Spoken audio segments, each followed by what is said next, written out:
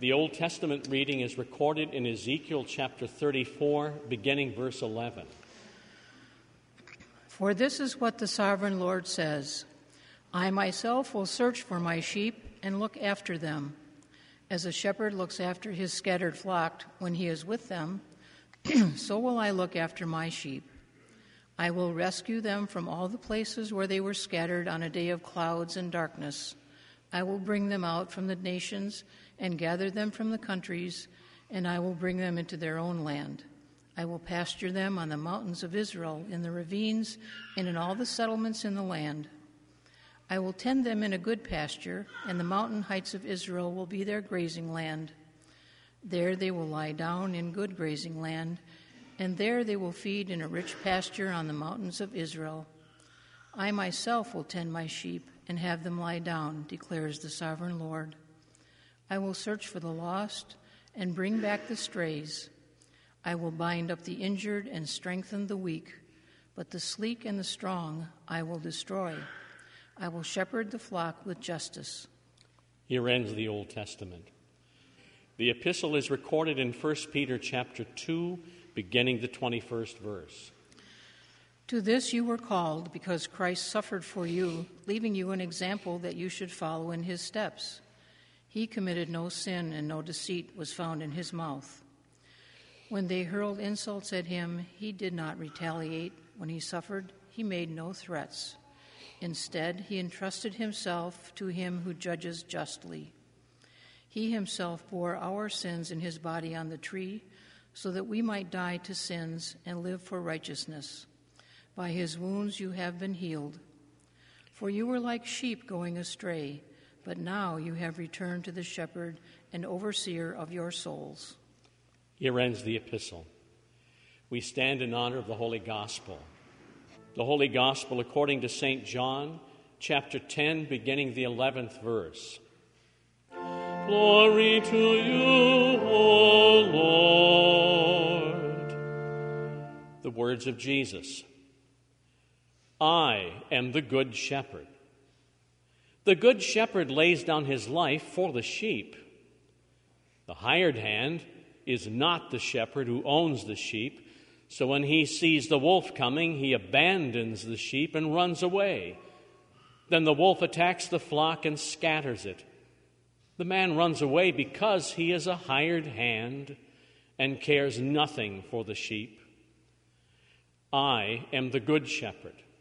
I know my sheep, and my sheep know me, just as the Father knows me, and I know the Father.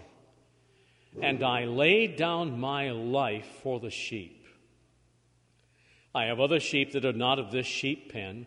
I must bring them also. They too will listen to my voice, and there shall be one flock and one shepherd. The reason my Father loves me is that I lay down my life only to take it up again. No one takes it from me, but I lay it down of my own accord. I have authority to lay it down and authority to take it up again.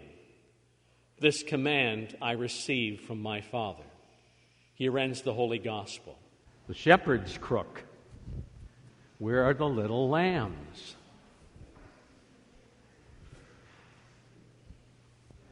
Of course, you know, eventually they'll all grow up and I'll be shorter than they are.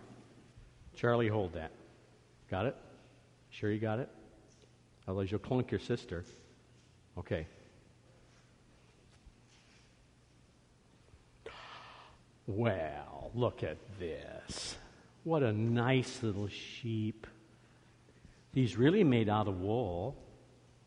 Isn't he nice? Yeah. If I really had an actual sheep here, you wouldn't want to go anywhere near him. Because sheep love to get dirty. They smell badly. They cause trouble. They don't listen. They only do their own thing. They wander off because they're busy eating things, sheep snacks. And they cause nothing but trouble for the poor shepherd. And a shepherd is the only person that would actually love to do this. Actually pick up a dirty old sheep and hug it You wouldn't want to. It's almost as bad as picking up a piggy who'd been wallowing in the mire. I'm going to put the nice sheep away.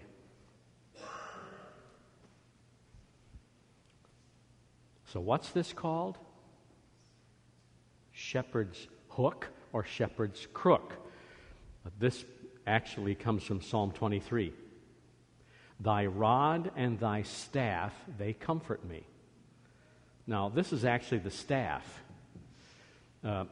If a sheep would get stuck somewhere, fell down a hole, the shepherd would either grab the sheep, or in your case, you'd grab onto the shepherd's hook. Hi. Want help? Upstairs? Okay, grab on. Okay. There. See, that's what this is for. Okay. Okay, let go. Luther said this is a picture of the gospel. No matter how often you may fall down into pits and get into trouble, the shepherd very gently grabs onto you with his shepherd's crook to bring you out again. And he never gets tired of taking you and pulling you out. So this is the good news of how much Jesus loves us. And this other thing, there he is. Want to pet him? Go ahead, pet him. He's nice and soft. And this thing is the rod. Shepherds always had a big, heavy rod in hardwood. And this was meant for enemies. If anything would come to attack his sheep, he'd come out with this rod. You can kill people, or a bear, or a lion, or a wolf, with a rod. Heavy enough for you, Charlie? You can get them like this, club them over the head. You could jab them. But this is what Jesus does to any enemies that come out against you. This is the protecting rod. Thy rod and thy staff, they comfort me. Because he holds both of these in order to save us and take care of us. And he never gets sick of doing that, no matter what. So, I'll let you go back down again. I want to say bye to the sheep. Bye. Okay. Sanctify them by your truth, O Lord. Your word is truth. Amen. Text is the gospel reading from John chapter 10. Dear saints of God in Christ Jesus,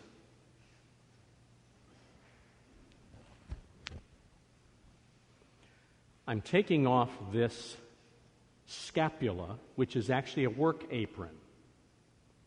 This was a symbol in the early church that was used in anyone who was serving. But it's just basically a work apron. And instead,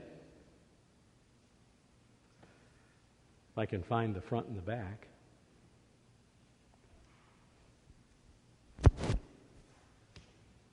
how's that? Does it look better or worse? Now, you put this on. This is more like what a shepherd would wear. And this morning I just happened to look more like a shepherd because I look a bit scruffy. Guess how often shepherds would shave? It's a trick question. They didn't. They had no time for that. They wore rough clothing. They looked rough. They knew how to take care of sheep. They were rough and tumble kind of people. And because they didn't have time to go to the synagogue or to the temple very often, they were looked down upon. If you couldn't get a regular job, you could probably get a job as a hired hand shepherd. This is a bit something like in our country, if you can't get a job, go to the city of Grand Rapids and sign up to be a trash hauler. Pick up those bags of stinking garbage. A similar picture in the ancient world. We think of sheep as cute and cuddly and lovable, but people stayed away from sheep, generally speaking, because they were dirty and stupid. Now, my friends in Christ, that's a picture of us. We are dirty. We are stupid. I'm talking spiritually, that is. How clean do you think you are this morning? I know you took a shower or a tubby, but in terms of our sins, we're filthy. Even when you get done with church, you're still filthy. Pigs, in some ways, are cleaner than sheep can ever be. This is our state of being, but the shepherd never pushes us aside, no matter how often we get into trouble and keep running back to the same problems. He's always very gracious. Our text is a quotation from Jesus. He says, first of all, I am the I am. He's, again, in this gospel, pointing out that he is the true God, even though he doesn't look like much either. I am the I am, the kalos shepherd. Not good, agathos, but kalos. Literally, beautiful. If a Father Guido Sarducci was here, he would say, oh, that means dolce, sweetness, perfection, lovely, beautiful. If you looked at Jesus, there was nothing very beautiful about him. He didn't look like anything. But the beauty is in the heart and what he does for all the sheep. I am the kalos, the beautiful shepherd. And what does that entail? He purposely lays down his life, literally his soul. That is not merely the living part, but his very being. He lays that down on behalf of the sheep.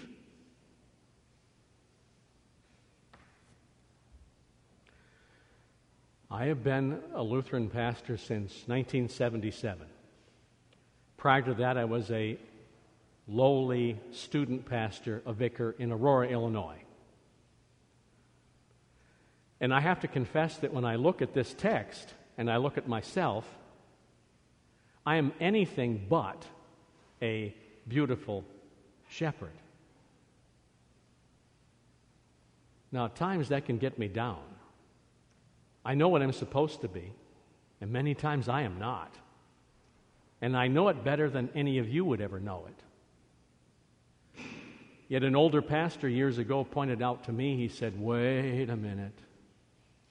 You're one of Christ's sheep too. The only person that's the perfectly good and beautiful shepherd is Jesus himself. All of the under-shepherds are very much like hired hands at times. Jesus talks about the hired hand. Who comes after the sheep in this little example that Jesus gives? Does it say that when the hired hand sees the pack of wolves coming? No, it just says when he sees the wolf, just one wolf. Now, we may not catch what's going on here, but this hired hand isn't about to put himself out for anything at all. If it's just one wolf, this rod can easily take care of, dispatch, get rid of a lone wolf. But the hired hand doesn't want to get into any trouble, even with a single wolf. It shows that he's only concerned about number one. Not God, not the sheep, just himself. He doesn't want to get nipped. He doesn't want to get bit. He doesn't want to tussle with a wolf. He runs away for his own life because he doesn't care anything for the sheep.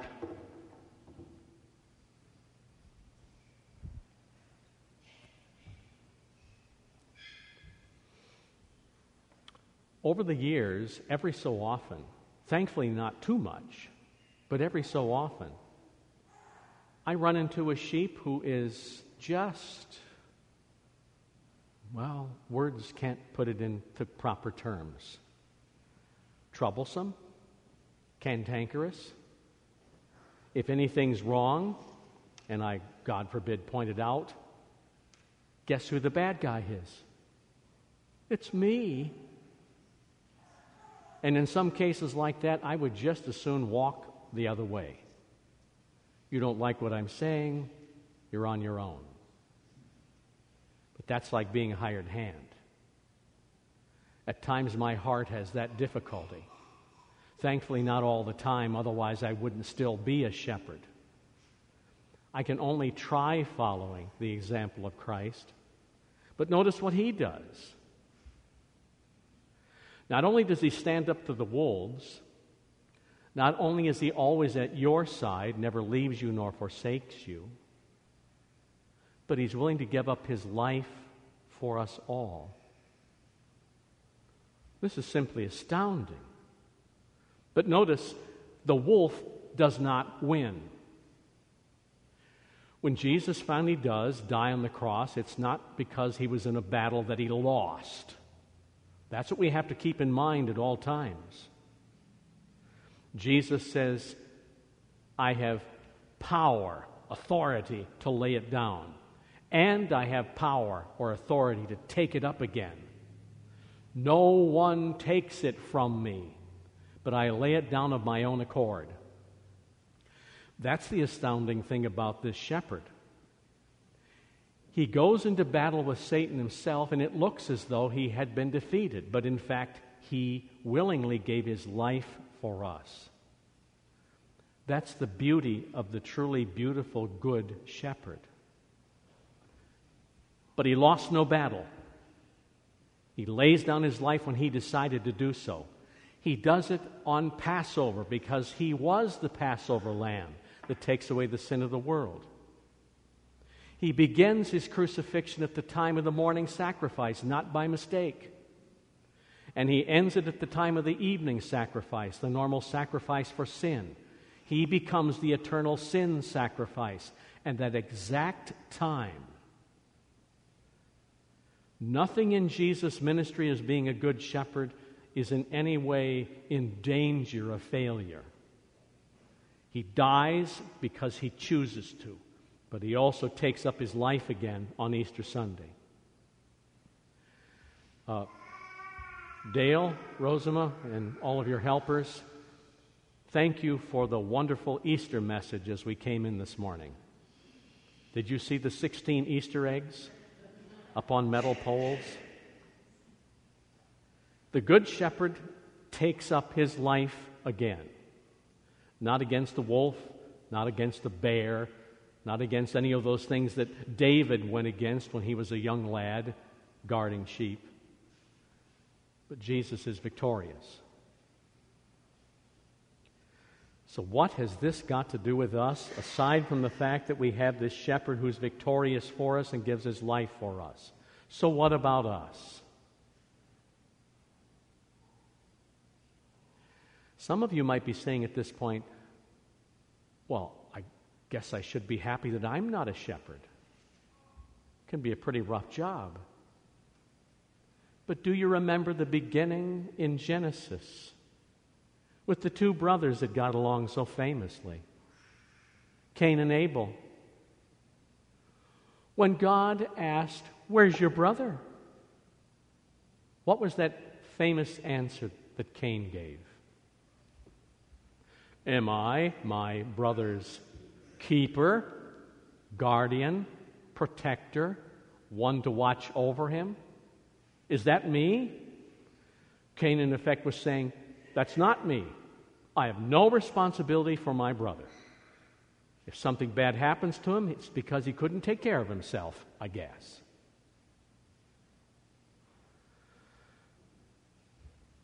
The person next to you, the person you meet that you don't know, the cantankerous neighbor or the crotchety fellow worker, or the guy that you'd love to move away from or wish he would move away, that's your brother, and you are his keeper.